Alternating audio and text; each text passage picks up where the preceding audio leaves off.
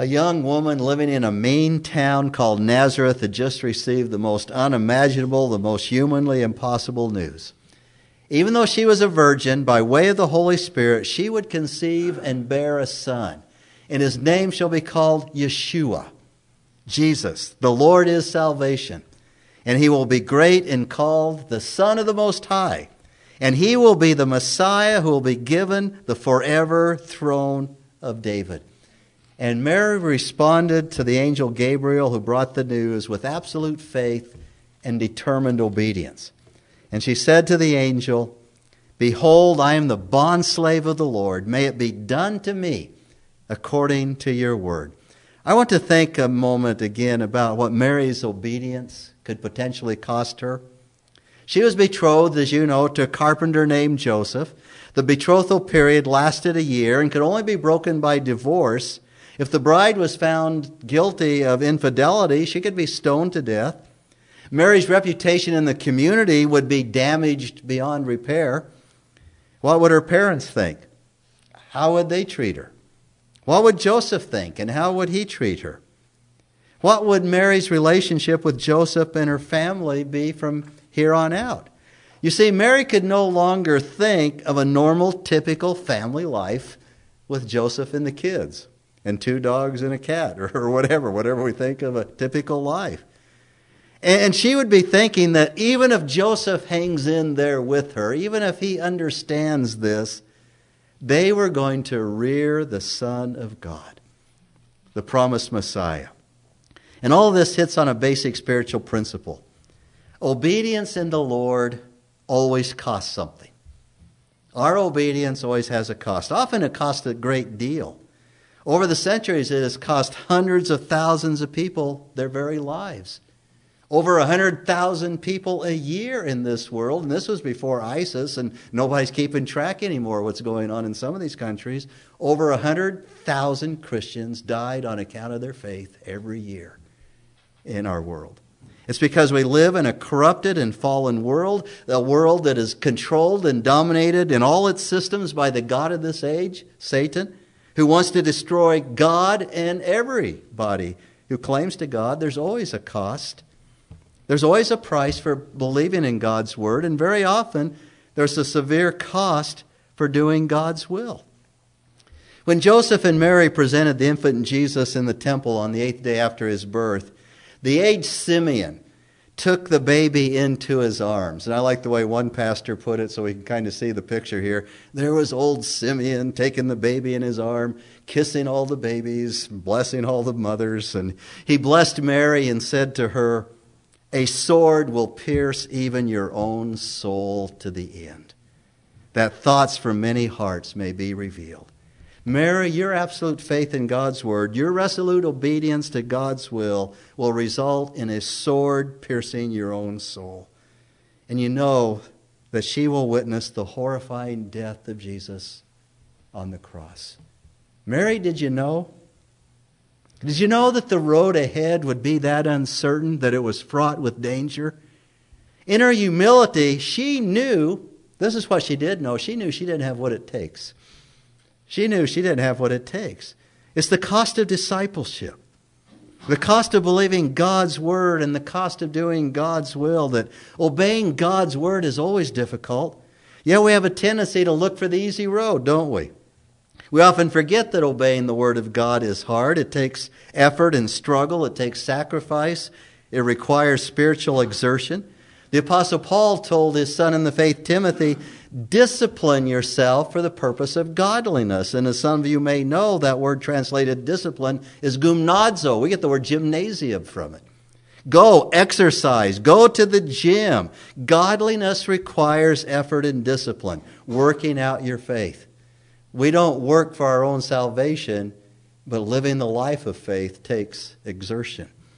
All you have to do is look around. If that were not true, you'd see a whole lot more people believing God's word and obeying him. Dietrich Bonhoeffer wrote this in his book, The Cost of Discipleship. When all is said and done, the life of faith is nothing if not an unending struggle of the Spirit with every available weapon against the flesh. Years later, after writing those words, Patrick Bonhoeffer ultimately paid the cost of discipleship when he was executed by the Nazis just 2 weeks before the end of World War II. Many who start to follow Jesus turn back at the first signs of difficulty. After Jesus fed the 5,000, the crowds followed him around and they demanded that Jesus do more miracles. Show us a sign. Do another miracle. And Luke says that they wanted to take Jesus by force and make him king. Take him by force and make him king. And that's quite a deal. A king who will do everything for you but will not demand anything of you. And of course, you know, here in the United States, that gets people elected every 4 years. They make all these promises and they don't demand anything of the citizens. We have to go back to JFK, I think, before go back to a time when we really lived up to our responsibility. And Jesus turned on his heels and said to this crowd who are demanding that he be their king, he says, "Truly, truly, I say to you, unless you eat the flesh of the Son of Man and drink his blood, you have no life in yourselves." Jesus delineated the demanding requirements of discipleship, that to follow him, we must fully appropriate him, all that he is, all that he has done, all that he requires of us. Jesus said, count the cost. And on account of Jesus' words, the fickle crowd scattered. They said, this is too hard. Who can listen to this? And it says, even many of his disciples withdrew and were not walking with him anymore. And all that were left standing there were the 12 disciples. And Jesus said to the 12, you do not want to go away also, do you? And Simon Peter answered, said, Lord, to whom shall we go? You have the words of eternal life. We have believed and have come to know that you are the Holy One of God. Peter and the rest of the 12 had given up everything to follow Jesus, everything. They had no place else to go. We have believed, declared Peter. We believe God's word. We believe that you are the Holy One of God. We have counted the cost, and much of that cost we've already paid. And we are resolute in our faithful obedience to you. In other words, it's going to be a hard road for the disciples. Back in Nazareth, some 30 years before, it was going to be a hard road for a young woman named Mary. Yet, as we are going to see in Luke's gospel, God did not leave Mary to walk that road alone. In no way. God knew that trusting him and obeying him would bring Mary difficulty. And it was going to be especially hard for Mary. This was a brand new thing. Virgin birth? What are you talking about? Find some better excuse that people might actually believe. She's going to need a lot of assurance and she's going to need a lot of confirmation along the way. And the Lord knows that it's impossible without him. And so we find in Luke chapter 1, verse 34, Gabriel immediately assures Mary as soon as he gives her the news. So please turn to the Gospel of Luke again, chapter 1, at verse 34 this time, the 34th verse. After receiving the good news that Mary will bear the Son of God, verse 34 of Luke chapter 1 gives her response. 34, Mary said to the angel, how can this be since I am a virgin? The angel answered and said to her, the Holy Spirit will come upon you, and the power of the Most High will overshadow you.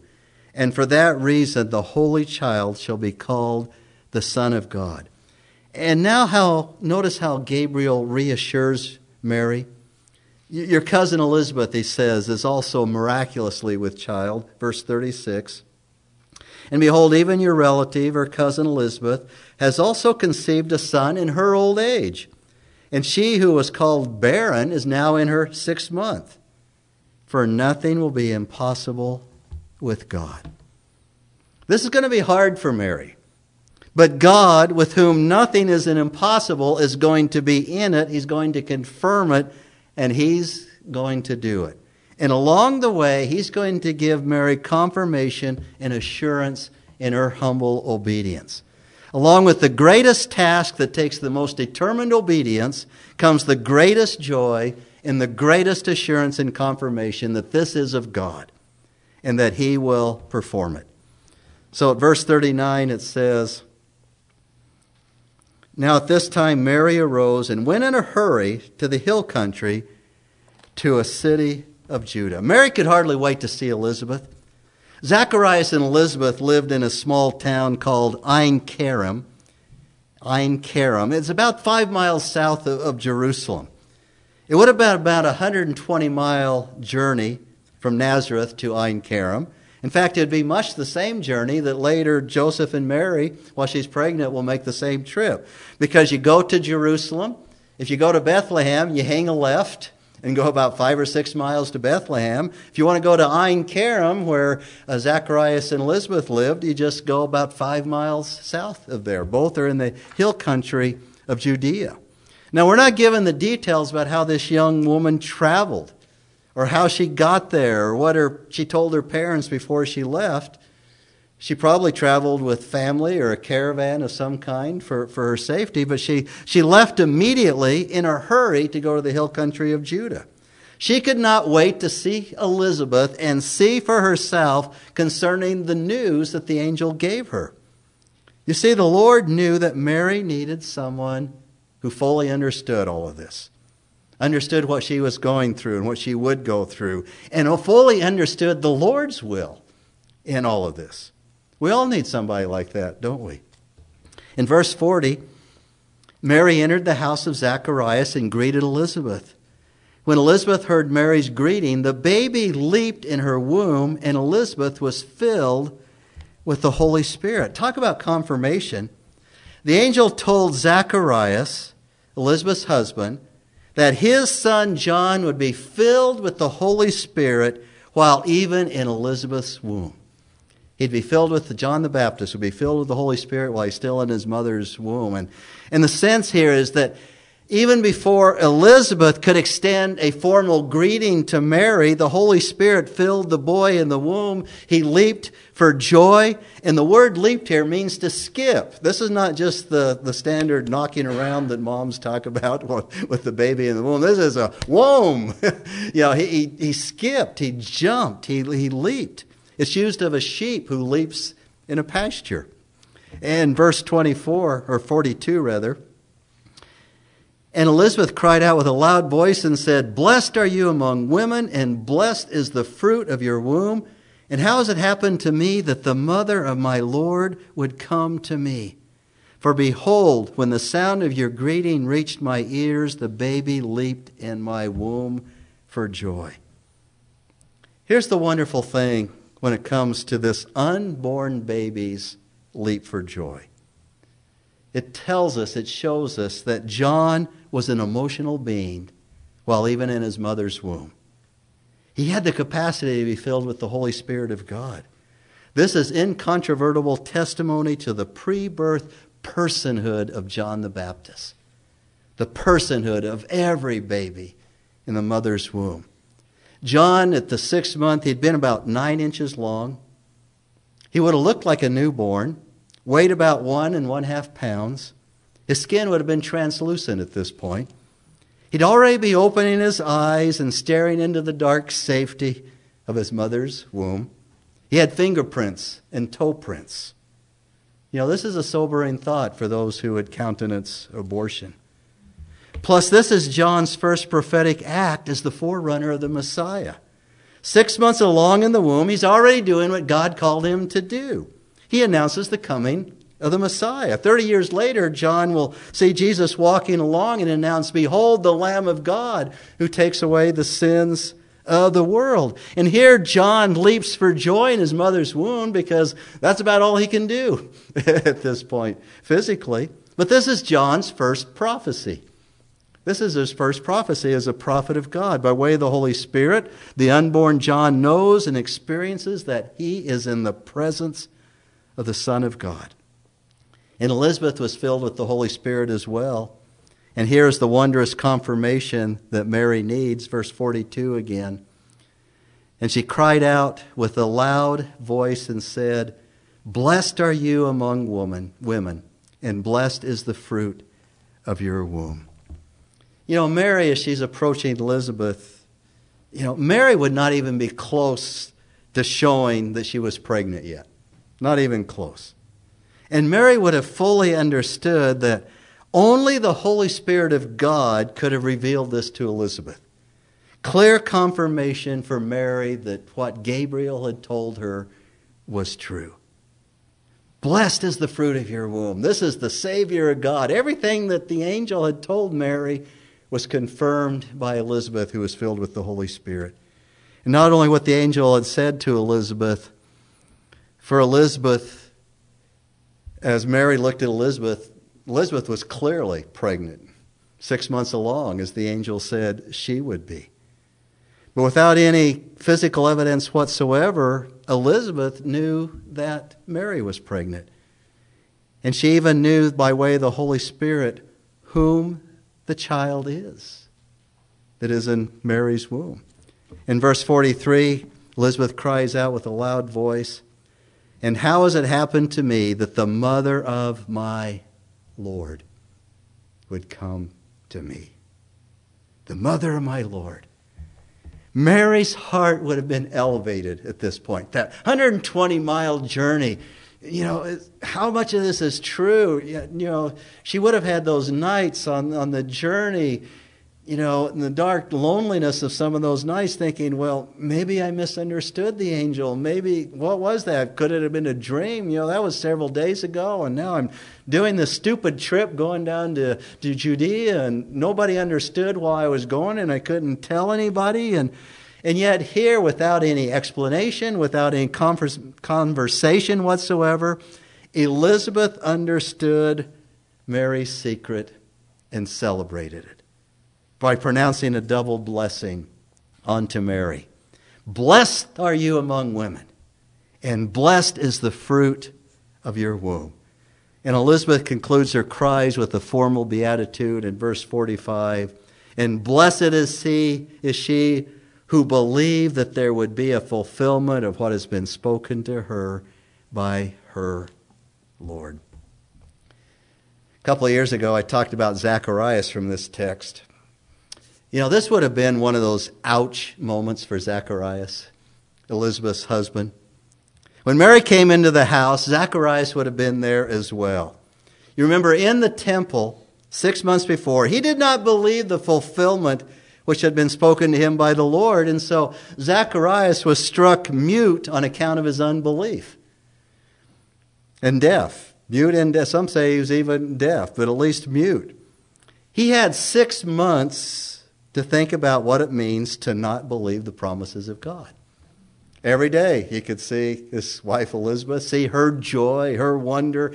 She's getting bigger with her pregnancy, and Zacharias still can't express any of that. You see, Zacharias knew what it was like to experience the curse of God on behalf of unbelief. And standing next to Elizabeth, he would hear Elizabeth cry out, "Blessed is she who believed," Zacharias, believed what would be the fulfillment of what had been spoken to her by the Lord. I can almost hear Elizabeth saying to her husband, "See, Zacharias, that's what I've been trying to tell you these last 6 months. Obey, Zacharias. Do you understand it now?" Well, next Sunday we're going to be looking at Mary's joyous song of faith in Luke chapter 1, verses 46 to 56, the Psalm of Mary, which is called the Magnificat. But for the rest of the time this morning, I want us to think about Mary's faith for a little while, to get a hold of that kind of faith. I want us to get a hold of the kind of faith that is required, for which God gives us assurance, God gives us confirmation. And to do this, we must understand that faith is more than intellectual belief. Faith is more than an intellectual assent to God and His Word. And faith is this. Faith is belief plus trust. Faith is belief plus trust. In understanding this, we see a pattern in Mary's celebrated faith. First, she did intellectually believe. She believed with her mind the Word of God as Gabriel brought it to her. She believed that the virgin birth was possible and that it would happen. She didn't doubt that for a moment. But lots of people make mental assent to the Word of God. They say They believe the resurrection of Christ from the dead. They believe the deity of Christ, that the Bible is God's word. They even believe that they are sinners and that their only hope is in Christ. But then they go on to live hopeless lives without Christ. Why is that? Because the question is, have they put their trust in what they believe? Faith is belief plus trust. Mary did not doubt, but she also trusted her whole life to the promise of God. Mary said to the angel, "May it be done to me according to your word." Mary trusted her whole life to this.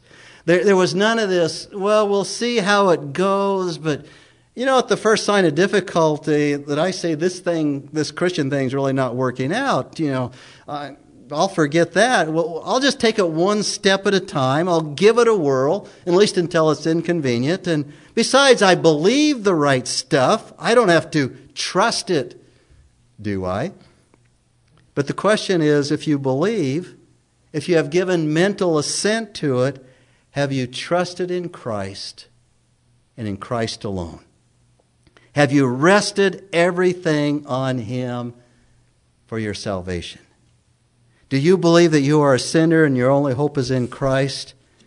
Then have you put your complete trust in Him? Saving faith is belief plus trust. I'm going to give you an example, an illustration that I've used before, and then I'm going to give you a little bit different one that I think explains it even better. So let me give you a simple example first. Right down here, there's a red chair, and there's a hymn book sitting on it. That's the hymn book I use on a Sunday morning. Not the same hymn book every Sunday morning. I think it changes. It does. But I believe that is a chair. I believe that is a red chair. And I believe if I sit on that chair, it will hold me up. But that's still not saving faith. Just believing that if I sit on that chair, it will hold me up. It becomes saving faith when I fully trust that chair by sitting down and putting my full weight upon it. And as I was thinking about this illustration, I thought of one that might hit a little bit closer to home from some of you.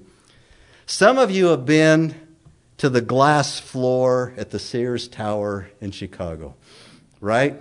The Awana kids have been there. Steve's been there. I know how Steve feels about it, so I might pick on him a little bit.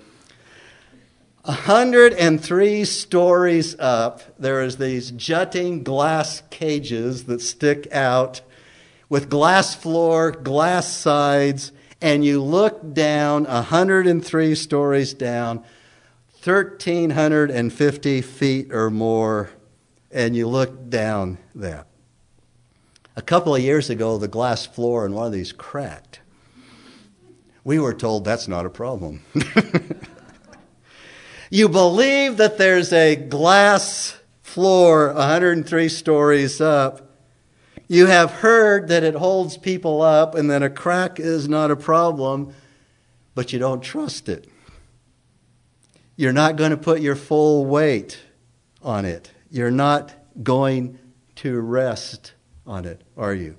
And on Facebook and on the internet recently, there's been some of these pictures that I think it's a place in China or someplace in the Far East where there's this glass walkway that goes across this deep cavern. And you watch these people, once they get out there and then they panic, they go flat on their faces and they just can't move. They're frozen to death. And people have to come out and drag them back off of that. They can't do anything. But when you fully rest in the finished work of Jesus Christ, you put your full trust on Him. Your full trust for the rest of your life. That is saving faith. There's no do the hokey pokey here. I'm going to put one foot in, I'm going to take one foot out, and I'm going to put another foot in. You totally, fully rest in the work of Jesus Christ. Because saving faith also produces a remarkable passivity, a resting in the object of your faith. It produces a wondrous negation of all activity to save ourselves. Mary fully submitted to the Lord. May it be done to me according to your word. You see, saving faith produces a calm reliance. You stop seeking God's approval or response to His works. You stop trying to impress God with the good things you can do in a hapless attempt to make up for the bad things. You trust and fully rely on the words of Ephesians 2:8 and 9. For by grace you have been saved through faith. It's not of yourselves. It is the gift of God, not as a result of works, that no one may boast. Mary was able to fully rest both on the word and promises of God and the works of God to accomplish His good favor. And lastly, out of her passivity sprang an energized activity. She immediately and without question obeyed God's word. Immediately went down to the hill country of Judea and Judah. She exhibited a faith that does work. Because if it is true saving faith, that faith will work. And so it resulted in a humble service and discipleship where through Christ she was able to pay the cost of discipleship. And so Mary, the mother of Jesus, even at a young age, modeled faith for the church. She exhibited faith that realized the birth of Christ in her life that fostered her discipleship. Because saving faith is belief plus trust that issues a proper passivity, leading to total dependence upon Christ, and then it flames into activity, producing a life of service. That is saving faith. But wait, there is more. We're not done yet, because we're begging the question as to why so many people who claim to faith lack assurance. And they lack confirmation in their faith. Where is the assurance? Where is the confirmation that we all need? And why are so few Christians in our culture really willing to obey Christ, willing to pay the cost of discipleship? Why do they cut and run so easily? And I can say, do I dare meddle at this point? Sometimes preaching is meddling. Why are so few truly committed to Jesus Christ? And the answer is God's care for Mary. The answer is God's care for Mary in giving her Elizabeth. Young Mary could share what Gabriel told her. She could tell other people what the angel said. But she could not be expected to fully understand or articulate the mystery until she went to see Elizabeth. God had prepared Elizabeth by her priestly husband's dramatic experience with Gabriel in the temple 6 months before. And during that 6 months before Mary's arrival, Zacharias, no doubt, even though he couldn't speak, would have been searching the Scriptures. He was a man of God. He was a godly man. He would have been looking for the answers, and he would have been writing down some of this and communicating it with Elizabeth. And so their isolation in the hill country would have fostered their meditation and study of God's Word. They would have been seeking the Scriptures. So what is this all about? Going back to all the Old Testament Scriptures about the coming of the Messiah and the forerunner. Lots of good stuff there. That's a good study. And Elizabeth's profound belief at what had happened in Mary's womb, her double blessing of Mary, her acknowledgement that Mary was indeed carrying the Lord, her beatitude regarding Mary's faith, her filling by the Holy Spirit, all of this was a tender balm and confirmation for Mary's soul and faith. To put it shortly and simply, God had given Mary a godly woman as her closest friend and confidant during this formative time in her life and in her spiritual life. Why are so few truly committed to Christ? Because in some regard they isolate themselves from their brothers and sisters in Christ, from the church. They isolate themselves from the community of faith. So as one person put it, as Mary hurried to the hill country, we must fly to the church because it is there that we find people like Zacharias and Elizabeth. We must fly to the church because that's where we're going to find the Zacharias and Elizabeth that God's going to use to bring us confirmation. In Christ's church, we find people who share a mutual faith. It is here that we find people who share a mutual commitment to Jesus Christ and a commitment to the cost of discipleship. Mary's faith, as great as it was, most likely would have faltered if not for Elizabeth. and not for that home where she fellowshiped with Elizabeth and Zacharias. The same is true for each one of us, and every person that we invite to receive Christ or to know Him better. We must purposefully place ourselves deep within the fellowship of the church.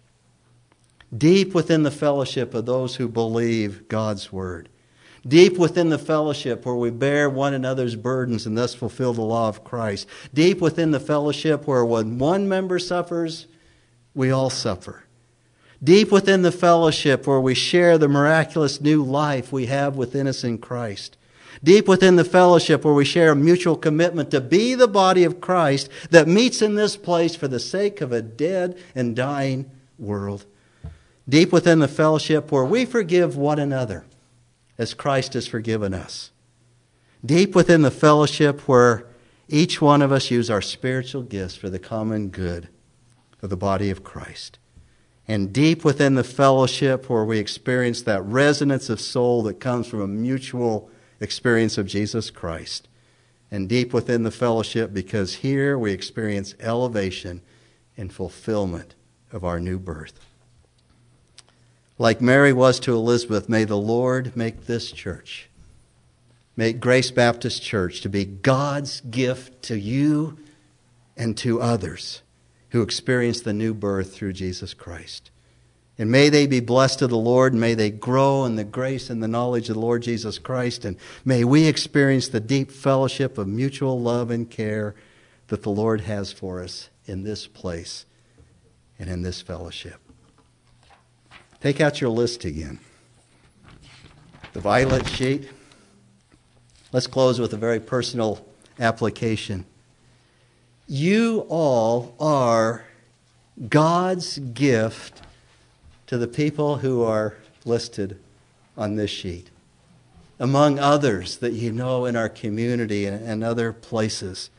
These are people we want to keep deep within the fellowship of Grace Baptist Church. So as you read this list and you pray about it and you think about it, not only commit yourself to be deep within the fellowship of our church, but that you will help others who, for whatever reason, cannot be deep within the fellowship because they're not with us here on a Sunday morning, to be deep within our fellowship. Shall we pray?